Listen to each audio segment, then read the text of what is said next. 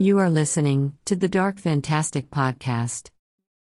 On this episode, author and world-renowned Sherlock Holmes expert, Stuart Davies, joins Ahmed Khalifa to talk about Mr. Davies's latest book, Revenge from the Grave, the value of Victorian literature in turbulent times, and why Robert Downey Jr. makes for a problematic Sherlock. Basically, you've written tens of books, novels, and short story collections covering many genres, but you were also the series editor of the Tales of Mystery and the Supernatural, published by Wordsworth. And I think it's one of the finest curated series of European dark literature of the past, 50 years maybe, because I'm a huge fan of Victorian and Edwardian Gothic literature, and I go back to the old books and the public domain books, and compared to those, I haven't really come across any series like the series you edited, the selection, the introductions. They are just amazing, and I told you about this before in our last conversation. So I want to talk a little bit about them about the series, because they are still being printed today. They are available as paperbacks. They are available as ebooks. So I want to know a little bit about how you got involved with the series, and what was your vision for the series going in. Well, I've always had an interest, passion for ghost stories and Gothic literature in general. And I suppose it's not a far stretch from Conan Doyle to horror stories and ghost stories, because obviously Conan Doyle himself wrote a number of those. And it was just because I was doing a lot of introductions to the Conan Doyle stories, the Holmes stories with Wordsworth, that they came to me with the idea of extending my my privilege with them to do introductions to that. And I did a few, and then they asked me if I'd take over as sort of overarching the editorship of that particular strand of their publications. And in essence, it's like a fun factory, because as you mentioned, Victorian and Edwardian literature is chock-a-block with great horror stories, ghost stories, Gothic stories. It seems that every author who was writing in the 19th century and in the early part of the 20th century, whatever their main thrust of literature was, they would dabble a little bit in Gothic or horror fiction. I mean, Thomas Hardy, for example, wrote those kind of tales, Robert Louis Stevenson and so forth. And from Wordsworth's point of view, because the stories were out of copyright, we were able to pick and choose. And I was familiar with some of them, but because of the choice there, I learned a lot myself, and enjoyed actually familiarizing myself with new material. So what was, aside from being a fan yourself of this type of fiction and this era, did you have a vision in mind, or did you have a goal in mind when curating and editing the series? Not an overarching goal, no. I mean, I took each author or each collection on its own merits, and in my introductions tried to illustrate why the reader should enjoy the contents of the book and analyze any approach that each individual writer was aiming at. I mean, probably the most famous and most popular would be M.R. James. And I'm a great fan of M.R. James, I was. And so I was able to, reacquaint myself with the stories and come up with thoughts about the man himself, and about the way that he divided his life, his academic life, from the sort of what I would consider to be his fun pursuit of writing that Christmas Town ghost stories for his academic fellows. I was reading this year because I have, whenever I go to London or anywhere in the world, actually, because the Wordsworth series, the Tales of Mystery and the Supernatural that you edited, is actually available in several places around the world, in English-speaking countries. So whenever I find a copy of one of these books, I just buy them, and I have a huge collection of them. And most recently, I got my hands on an edition of Uncle Silas from that collection, and it was the first time I actually read the book, because I had a huge problem getting a good copy of that book. I don't know why. It was somewhat rare for a while. Yeah. And it was the Tales of Mystery and the Supernatural edition, and it had an introduction, not by you, by someone else. I can't remember her name. It was also a great introduction, and I'm just mentioning that because, as I mentioned earlier, these editions are still available around the world as paperbacks, and the covers now the artwork is even better than before. And for a lot of people like myself, who didn't grow up in an English-speaking country, or who didn't grow up in the UK, it was my first introduction to writers like maybe the supernatural tales of Conan Doyle or Le Fanu or Edgar Wallace or people like that, or M.R. James, as you mentioned. So I think the impact of these books is greater than a lot of people might think. So are you aware of that impact? Yes, I think so. I think what is interesting about most of those books, most of those stories, is that they present an England or an area of life that wasn't quite natural anyway.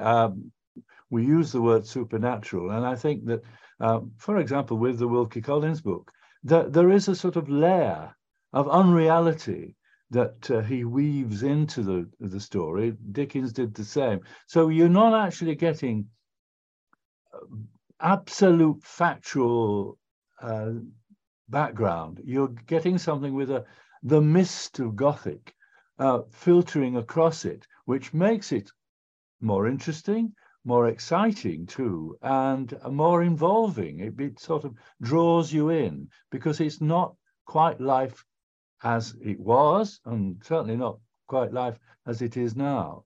And I think that those authors, whether consciously or unconsciously, I don't know, were able to actually create their own little worlds, which had strong elements of reality, but also that, as I say, that sort of mist of mystery, Gothic quality into their texts. Yeah, it's just as you mentioned in our previous conversation, people when they read the Sherlock Holmes stories, for example, at the time they were written, they weren't really that escapist. They didn't look at it as such pieces of escapist entertainment as people see them now. Now people read them to get into that whole, atmosphere of the Gothic Victorian England and the fog-bound streets and the gas lamps and so on. But I think back then, although you just mentioned that even back then, these stories weren't really naturalistic. They weren't really that realistic. But I think for a lot of people, younger people, especially because I started reading these books when I was, I think, just in my maybe second year of university. And I remember I had already gone to London by then. I had already, traveled around the world, and I knew what the UK actually felt like and looked like, and what London looked like. And I fell in love with the UK the first time I arrived there. I just fell in love with the country and the people, and especially London. But I back then, even then, I could see the appeal and the romanticism in these books that didn't really correspond with the contemporary reality. Yeah. But still, it's just magic. These books are just magic, and they preserve, I think, a part of the UK and its history and its mood, and the viewpoint of these writers that came from that Victorian era that you just don't find today. That romanticism has just gone by the wayside now, and for better or for worse, it depends on your viewpoint. The world has shrunk, and because and of all that technology, period. it was a smaller world in one sense, and now it's a much bigger world. But in essence, it shrunk in the sense of the element of adventure and mystery. There's very little mystery in the world today because it's all solved by switching on your computer or picking up your mobile phone and so forth.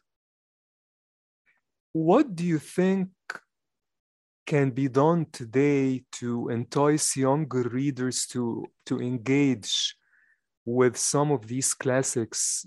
Even to this day, I always find some resistance from younger audiences when you talk about these books, Le Fanu, maybe not so much Conan Doyle, because Conan Doyle is always voguish, because of Holmes, the Holmes stories and the movies.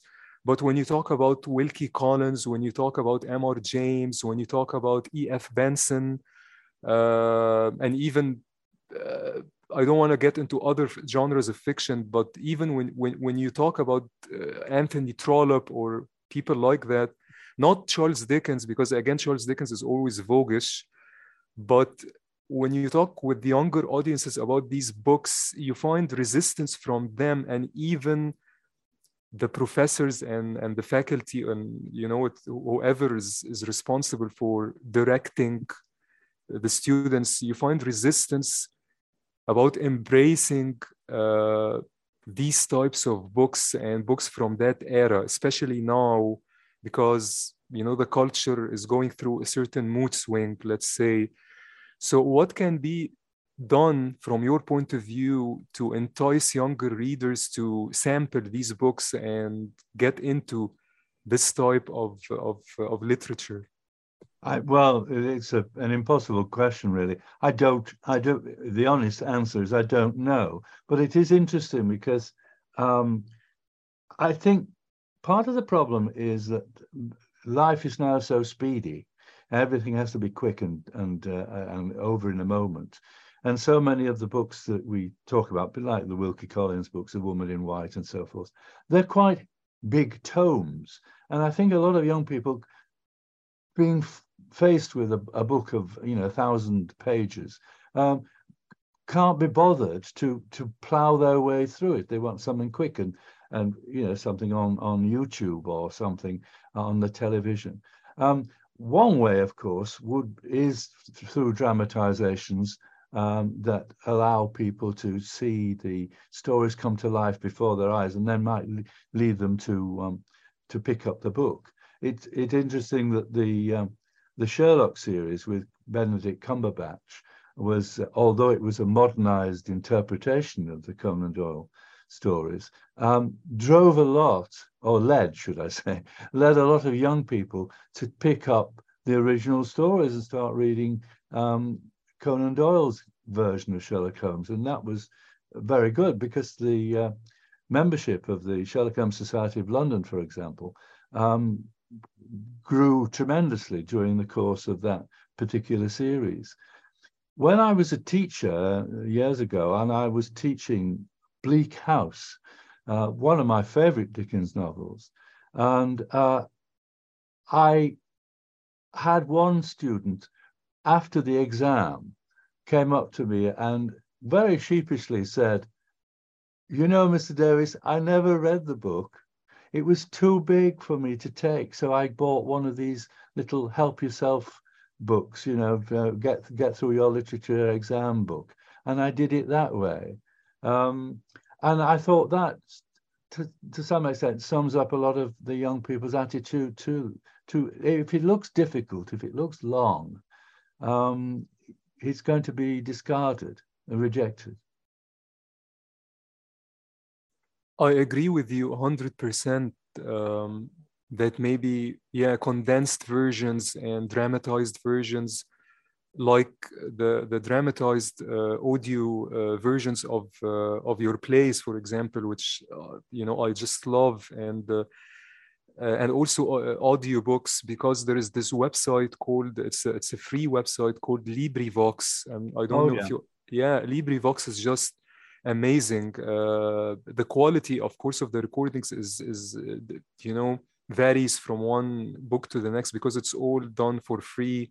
It's all open source. But I guess, following up on what you're saying, I'm sensing that a lot of younger people, maybe not teens, maybe young adults in their early 20s, are starting to get into these books a bit through these free audiobooks of public domain literature. They just download chapter by chapter and read it like that, like Bleak House. For the thing is, if you do it that way, you can be doing other things. You can be having a meal, you could be driving the car and listening, and so forth.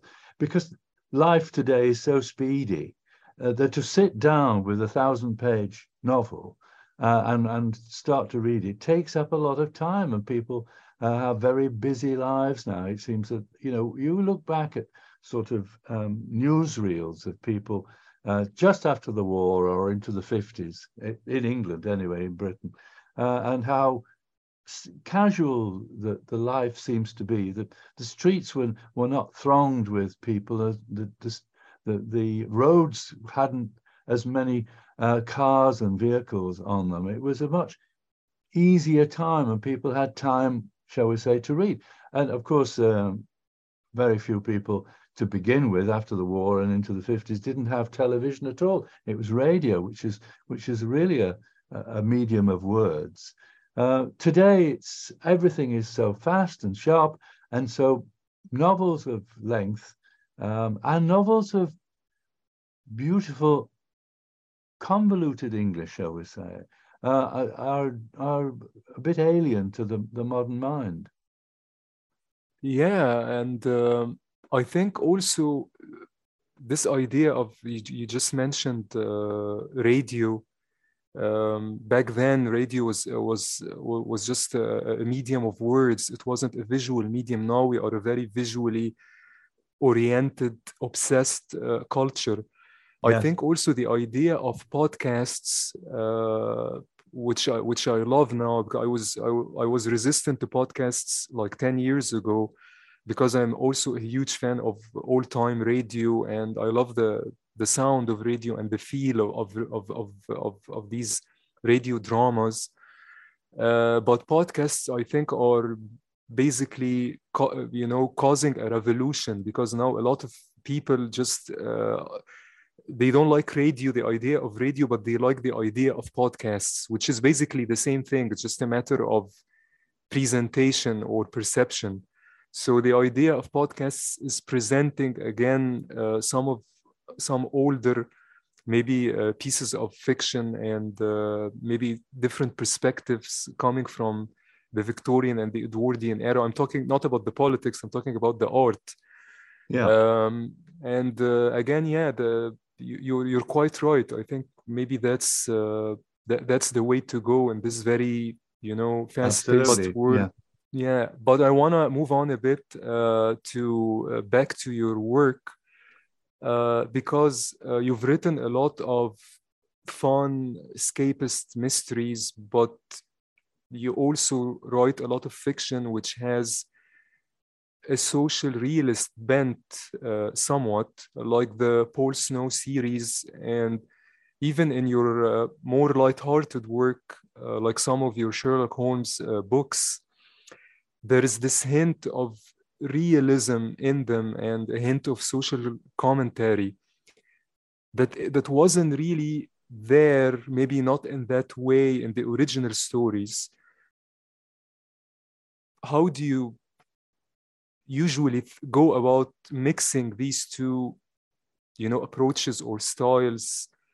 And do you always intentionally try to offer a bit of greens with the pudding, let's say, or is it mainly unconscious on your part? A lot of it is unconscious, particularly in the Holmes stories.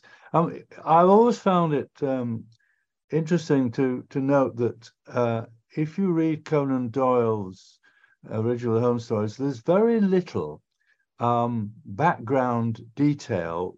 It doesn't go on about the fogs and the hansom cabs as much as people seem to imagine.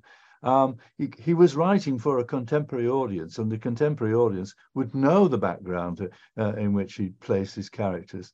It is only people later on who sometimes in pastiches who over-egg the pudding with the background details and references to buildings and to things that are happening. From the social element point of view, I mean, you mentioned the Paul Snow series. I was very keen to highlight the unfortunate plight, shall we say, of the homosexual man in a period when, he was vilified. And the ideal that Paul Snow was a policeman in the 1980s, who was a homosexual, repressed homosexual for most of the time, but terrified that it would be discovered that he was so, because his career as a very promising police inspector would be discovered. And when the book came out, the first book came out, I got messages from policemen who had been in that position in the 1980s, who told me horror stories of in their little messages to me. So it was comforting to know that I got the scenario right. And of course, it's a far different picture now, a much more healthier picture for those people today. So it was good to be able to weave that into basically a mystery thriller. I have to say that I really, really, really loved Revenge from the Grave, right? Because the thing I like about your work, and that's why I'm so excited always to get a chance to talk to you or to talk about your work, is that I've been since I was maybe in my early 20s, when I started really getting into the Sherlock Holmes stories, the original Conan Doyle stories. Once you get through the all that he wrote, and all that he wrote is actually not that huge. He wasn't the number of Sherlock Holmes stories and the novellas. Once you get going, you actually find that there aren't that many. There are more prolific authors out there. He was prolific, but not in the Sherlock Holmes canon, maybe. Or maybe I'm just greedy, I don't know. But it wasn't really, once you get through them, once you finish them, you just have to go to the pastiches, because that's the only thing left to scratch the need and stay away from the original canon for a while. So what I love about your work, because I read a lot of Sherlock Holmes pastiches. Some of them are good, some of them are awful, to be honest. What I love about your work, and from the beginning, since I read the Tangled Skein, was that when I get into some sort of rut, I get bored a little bit with Sherlock Holmes, which I always feel guilty about, because I always wanna keep reading them. I always go to one of your books, especially if there's one that I haven't read of your Holmes pastiches.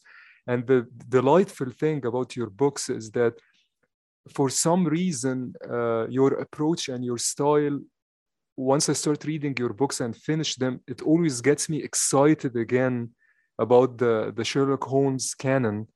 And it always makes me want to go back and read the original stories, which is actually very rare which happens rarely when I finish a pastiche, because usually when I finish a pastiche, and I'm not gonna compare and mention other books, but when I finish pastiches by other writers, usually you get your fill, and the voice of the new writer is a bit too intrusive, maybe. But your voice and your style, your voice is very much felt, because your pastiches are very different than other pastiches. But you tend to get you tend to catch the spirit, or the original spirit of the Conan Doyle writing. And I got that in spades in Revenge from the Grave. It felt to me very fresh. It felt to me very energetic. It felt to me like one of the more action-oriented stories from the Conan Doyle canon. And it's very intense. You put Holmes through the ringer in that book. And I just loved it.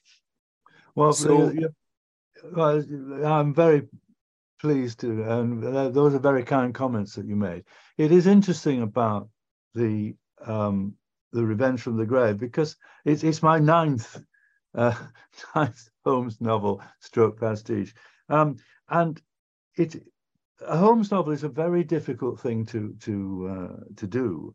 I mean, Conan Doyle had difficulty with it, because if you look at the three of the stories, the Sign of Four and the Study in Scarlet and the Valley of Fear, they are, you used the word earlier, novellas. They are really Holmes novellas with another story stuck on the end, as it were. Half the book isn't directly involving Holmes. The only other one, of course, is The Hound of the Baskervilles, which, again, Holmes is missing from a great chunk of the book. In fact, a friend of mine refers to The Hound of the Baskervilles as a Watson novel. So that's always been a problem because Sherlock Holmes is such a clever, brilliant detective, to extend his investigation over, 60, 70,000 words, rather than a short story of about 10,000 words, where he can solve the case in a few days. It is a bit difficult without making it sound appear tedious. With Revenge from the Grave, I got over that hump, as it were, by having Holmes, as you will know now, having read the book, go into disguise and disappear, in one sense, from his familiar surroundings and from the company of Watson, but undercover, as it were, rather like he did in his last bow. And we follow this character who the reader knows it's Holmes, but he is not playing Holmes, as it were. And I thought that helped me extend the novel, or extend the story to novel length. Yeah, and to get technical a little bit, I think part of which is something I think you always do with your pastiches, is that you don't constrain yourself with only the first person perspective of Watson, because you go between, or you shift between the first person perspective of Watson and the third person, which Conan Doyle rarely did. So I think that also frees you a bit, it frees your style a bit. But again, I think it's I don't know. I think Revenge from the Grave, if you would allow me to say so, and I'm not being, I'm just, I'm not heaping praise on you just because I want to heap praise on you, because I hope you do. can. I think you can guess that I'm trying to be honest here, but I think really Revenge from the Grave is your best Holmes book, to be honest, because it's just, I think with that book, you took your style in a completely different, not direction, but I think you it just feels so fresh. It's the most intense. It's not a very long book because, as you mentioned, all the Holmes novels, even the Conan Doyle books, are basically shorter books. Not your book, of course, is a novel. It's not a novella, but it's a shorter novel, and it's also very intense. That makes it intense. But I think you were really you really captured something special in that book. And keep in mind that that's coming from someone who just adores the tangled skein. So I just want to get a little bit into how you approach writing a new pastiche, a new Holmes pastiche, because as you mentioned, this is your ninth attempt at writing one. So what drives you to try to innovate or find corners of the canon that haven't been explored before, or what stylistically and artistically that still motivates you to try to do something different? Well, you hit the nail on the head there by saying do something different, because obviously when I started writing Holmes' pastiche, the Tangled Skein being actually the Tangled Skein was the second, the entire affair was the first, but there were not that many pastiches around. Now there are an awful lot, and it becomes harder and harder to find something new to do.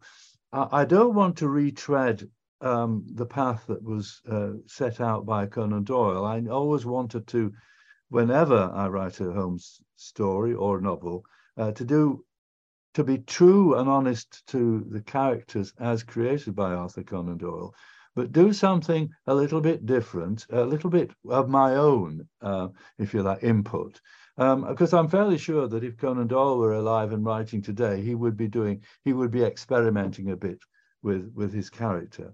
I thought I was going out a bit on a limb with Revenge from the Grave by having that section I mentioned earlier, where Holmes is no longer the deerstalker chap in Baker Street, but he's placed himself in prison to help solve the case. And I wondered whether I was going a bit too far with that. But certainly the editor at the publishing house, Titan, didn't raise any qualms about it. And they're very, very strict on keeping true to the Conan Doyle code, as it were. Also, with wanting to do something different but familiar, and obviously I wanted to have a very interesting villain, and hardly ever has Holmes had a female villain to contend with. And so I like the idea of that, coming up against feminine wiles.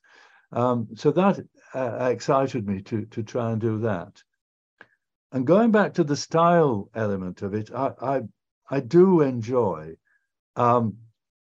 moving away from the first person narrative to an objective narrative, if you like, to make it almost like a jigsaw puzzle, where you get a scene which Holmes has got nothing to do with, and then you see how it slots into the whole drama. The opening of Revenge from the Grave, as I remember, is set in Paris, and it involves the female villain S, and it's a very dramatic opening, and it's got apparently nothing to do with Holmes at that time, but you then see that it has. I mean, at the moment, I have no Holmes novel in view, and that's partly because I haven't yet come up with something that I think would be exciting and fresh, and not, retreading old paths that I've retrod or other writers have done. Perhaps 9 novels is enough, but yeah, I appreciate your comments about Revenge from the Grave, because it was a difficult one to do, to get it right, I thought. But your comments have been very pleasing to hear. I think your books and good pastiches keep the canon alive, and when you read a book like Revenge from the Grave, which excites readers from different ages, I think it raises the interest again, and it excites people again to investigate further, go back deeper, go back, investigate your work, and of course, through that, they investigate Conan Doyle's work. So I think it keeps it fresh, and I think this is another way of keeping people interested in fiction and literature from that era. Just following up on what we were talking about earlier in terms of how do we keep younger people interested, or even older people who have never been exposed to these books. So I think your book also works in that regard. It introduces, I think, people. I'm not sure if it's the best introduction to Sherlock Holmes. If you haven't read Sherlock Holmes before ever, or if you're not familiar with the Reichenbach Falls, for example, the incident there, I think it's not the best introduction, but I think it's good for someone who read a couple of stories or even one of the original Conan Doyle novellas. I think you can jump right into it. It's because you also manage the neat trick of doing these little callbacks to the original adventures and the original books. Maybe if someone, of course, I can't really look at it objectively from that perspective because I'm very familiar with the Conan Doyle canon. But I think even if someone is not really familiar, only superficially familiar, or just a casual fan, I think they can still enjoy Revenge from the Grave. But I would say that maybe people should go to The Tangled Skein first in terms of your work, and then go to The Revenge from the Grave, and then maybe make it a trilogy by reading The Hound of the Baskervilles. Yeah. Well, one thing also I ought to say about my approach to Holmes is my original introduction to him came from The Hound of the Baskervilles, the book, when I was a schoolboy, and also seeing the Basil Rathbone films on television. And there's always an element in my books, I think, of the Rathbone films, in the sense of I always have a dash of adventure. Now, Conan Doyle also had a dash of adventure, but not in all the stories.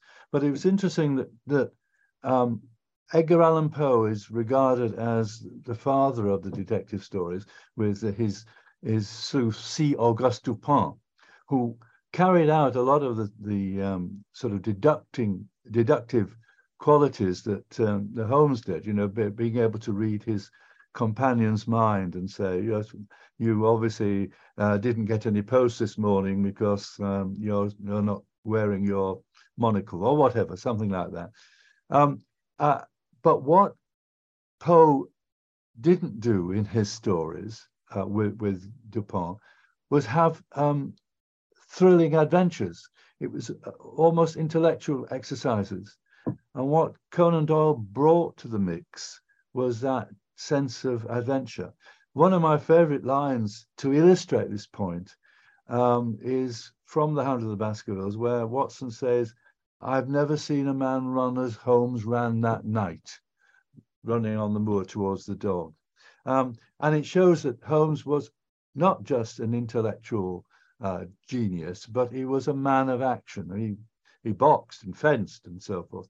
And so he was an all-rounder in that sense. And I always wanted to include those elements within my stories. So there were times when he's trapped in a burning building or something, or climbing down a wall, or running after something, as well as sitting with his pipe, making deductions about an old book or a manuscript and so forth.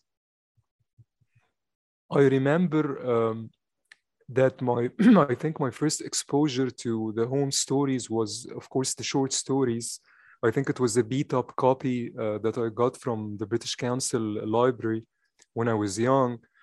And it was, I think, the case of the Whitechapel Vampire, I think it was called. I don't want to say it wrong. Or the Sussex Vampire, I think. Sussex Vampire, yeah. Yeah. And stories like that. And loved it. And but when I got a chance to get my hands on a copy when I was maybe in my 20s of the, I think it was also a Wordsworth edition, also Tales of Mystery and the Supernatural, that had a study in Scarlet, and I think The Valley of Fear together in one volume. Yeah. And I remember when I was reading Study in Scarlet, and I think it was your introduction to that book, I think, that mentioned that A Study in Scarlet is the first appearance of Sherlock Holmes. And I remember reading that book, my first Holmes novella, and getting just surprised by how, as you mentioned, energetic and agile Holmes was in that book. He was just moving all about and, you know, kneeling on the floor and Yep. almost, behaving like a contortionist to get the evidence. And he mentioned being a boxer and so on. So I think, yeah, that aspect of the character, which Conan Doyle originated very clearly, sometimes a lot of pastiche writers miss, and a lot of people who make movies about Holmes, with the exception of the Guy Ritchie movies, which I know you don't like. I think with the exception of those, a lot of writers just go with the, stiff, intellectual, aloof version or aspects of Holmes' personality. I think what was apparent in your work and in the Tangled Skein, also it had that aspect, also it had that adventure aspect, that hammer gothic aspect of, being terrifying and energetic, and these chases and so on. So I think, yeah, that also, I think that's also part of the appeal maybe of, or what differentiates your work as well, this action adventure aspect. Yeah. Well, I mean, I confess openly that the Tangled Skein was a sort of a mashup or whatever of Doyle and Hammer films, which in many ways I wrote to entertain myself. You talked earlier about having read the Conan Doyle stories and you want more, and so there you go to pastiche. Well, I read them in my early teens and wanted more, and of course there really wasn't any more, apart from the collection, the exploits by Adrian Conan Doyle and so on. So, but that prompted me at about the age of 14 or 15 to start writing my own stories, so that there would be some more Sherlock Holmes. Obviously, they were very immature juvenilia, but nevertheless, that's when I started writing about Sherlock Holmes, when I was about 14 or 15. And obviously, eventually, I produced something that was publishable, but that was not until my mid-20s. I want to talk a little bit about, because I've been wanting to ask you about this since we talked last year, because you know how much I enjoyed the audio dramas, The Last Act and The Death and Life of Sherlock Holmes, especially the Death and Life of Sherlock Holmes, because it was almost, I think it is almost an experimental piece of fiction. Yeah. It just goes all over the place, and it feels very fresh, very, don't want to say modern, because I don't really like that word. It's kind of a limiting term, but you go in areas and you use different styles and different approaches, and the way the production, the audio production was produced was just, I think by Big Finish, I think the company that made it. And I talked to you last time about how much I enjoy them, and you just mentioned back then that you actually wrote a third play as well. So what's going on with that? Well, yes, there is a third play, and it had a week's run in Edinburgh in 2019, towards the end of that year, I think it was, just before the pandemic came along. And so it's in limbo at the moment, sadly, because it's a very, again, it's a very interesting idea. This is a two-hander. It's got Dr. Watson and Sherlock Holmes in. And it is really a close examination of their relationship. It opens very dramatically in darkness and the sound of a clanging cell door. And the voice from the darkness says, "Let me out of here. Let me out of here. I did not kill him. I did not kill Dr. Watson." And then the spotlight comes up on Sherlock Holmes. And it moves on from there. And it really is an investigation of their relationship, their working together, and what happened towards the end of their relationship. And so the Moriarty bit is brought in a little bit. And it got very good reviews. And dare I say that the two people playing the parts, Michael Davies, and Mark Kidd, as Watson and Michael Davies as Holmes, were absolutely brilliant. Michael Davies was not unlike, or is not unlike, Jeremy Brett in appearance, and a fantastic actor, not a famous actor at all, a jobbing actor from Edinburgh, but they brought the play to life brilliantly, and it is available, I think, still on YouTube. And it's called Sherlock Holmes: The Final Reckoning. But on the play front, the final act, the last act rather, is being revived, and it will be appearing next year. It starts off in London for a week or 2 weeks, then it goes to something I've never heard of before, the Hollywood Fringe, which is obviously a fringe drama festival in Hollywood, and then going back to the Edinburgh Festival in August. And the actor who is going to play Holmes is using the same director as the original play. So Holmes is going to be strutting his stuff on the stage, like my Holmes, next year, which pleases me tremendously. But I wish we could get the two-hander up and running, because I think, quite honestly, that's my best drama. I just look forward to, I hope I get a chance to actually, if it's next year, I hope I get a chance to be in London at that time and get a chance to actually see it on the stage. And I didn't know that The Final Reckoning was available on YouTube. I'll just look for that and watch it. It was until recently. If you just type in, Sherlock Holmes, The Final Reckoning, that you should get it. Yeah, I hope so. If you do, let me know what you think.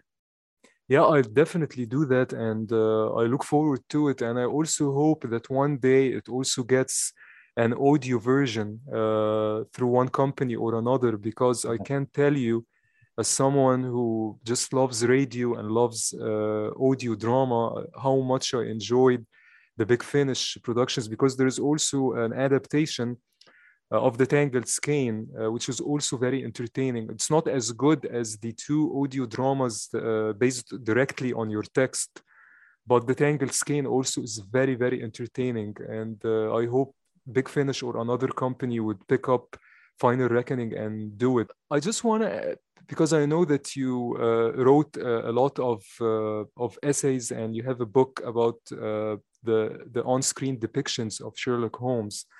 So what are some of your favorite on-screen portrayal of Holmes that people might not know about? Oh, well, not know about is...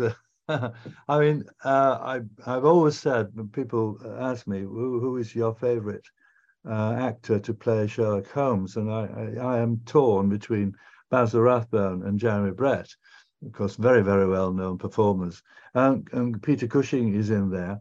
I don't know how many people will be familiar with Ian Richardson, who played Holmes in a couple of films, the Sign of Four and TV movies there were, The Sign of Four and The Hound of the Baskervilles.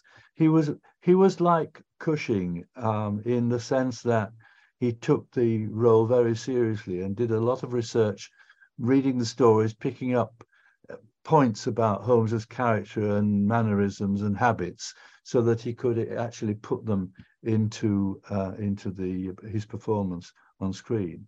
Ian Richardson, a very, very good Holmes, and perhaps not one who comes immediately to mind. That's about it from people who are not familiar.